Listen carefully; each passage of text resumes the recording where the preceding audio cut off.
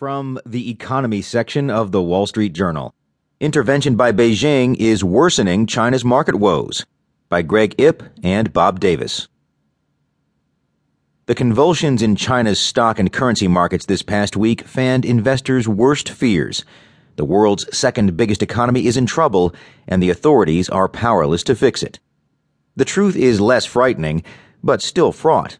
China is trying to shift economic growth to a slower, safer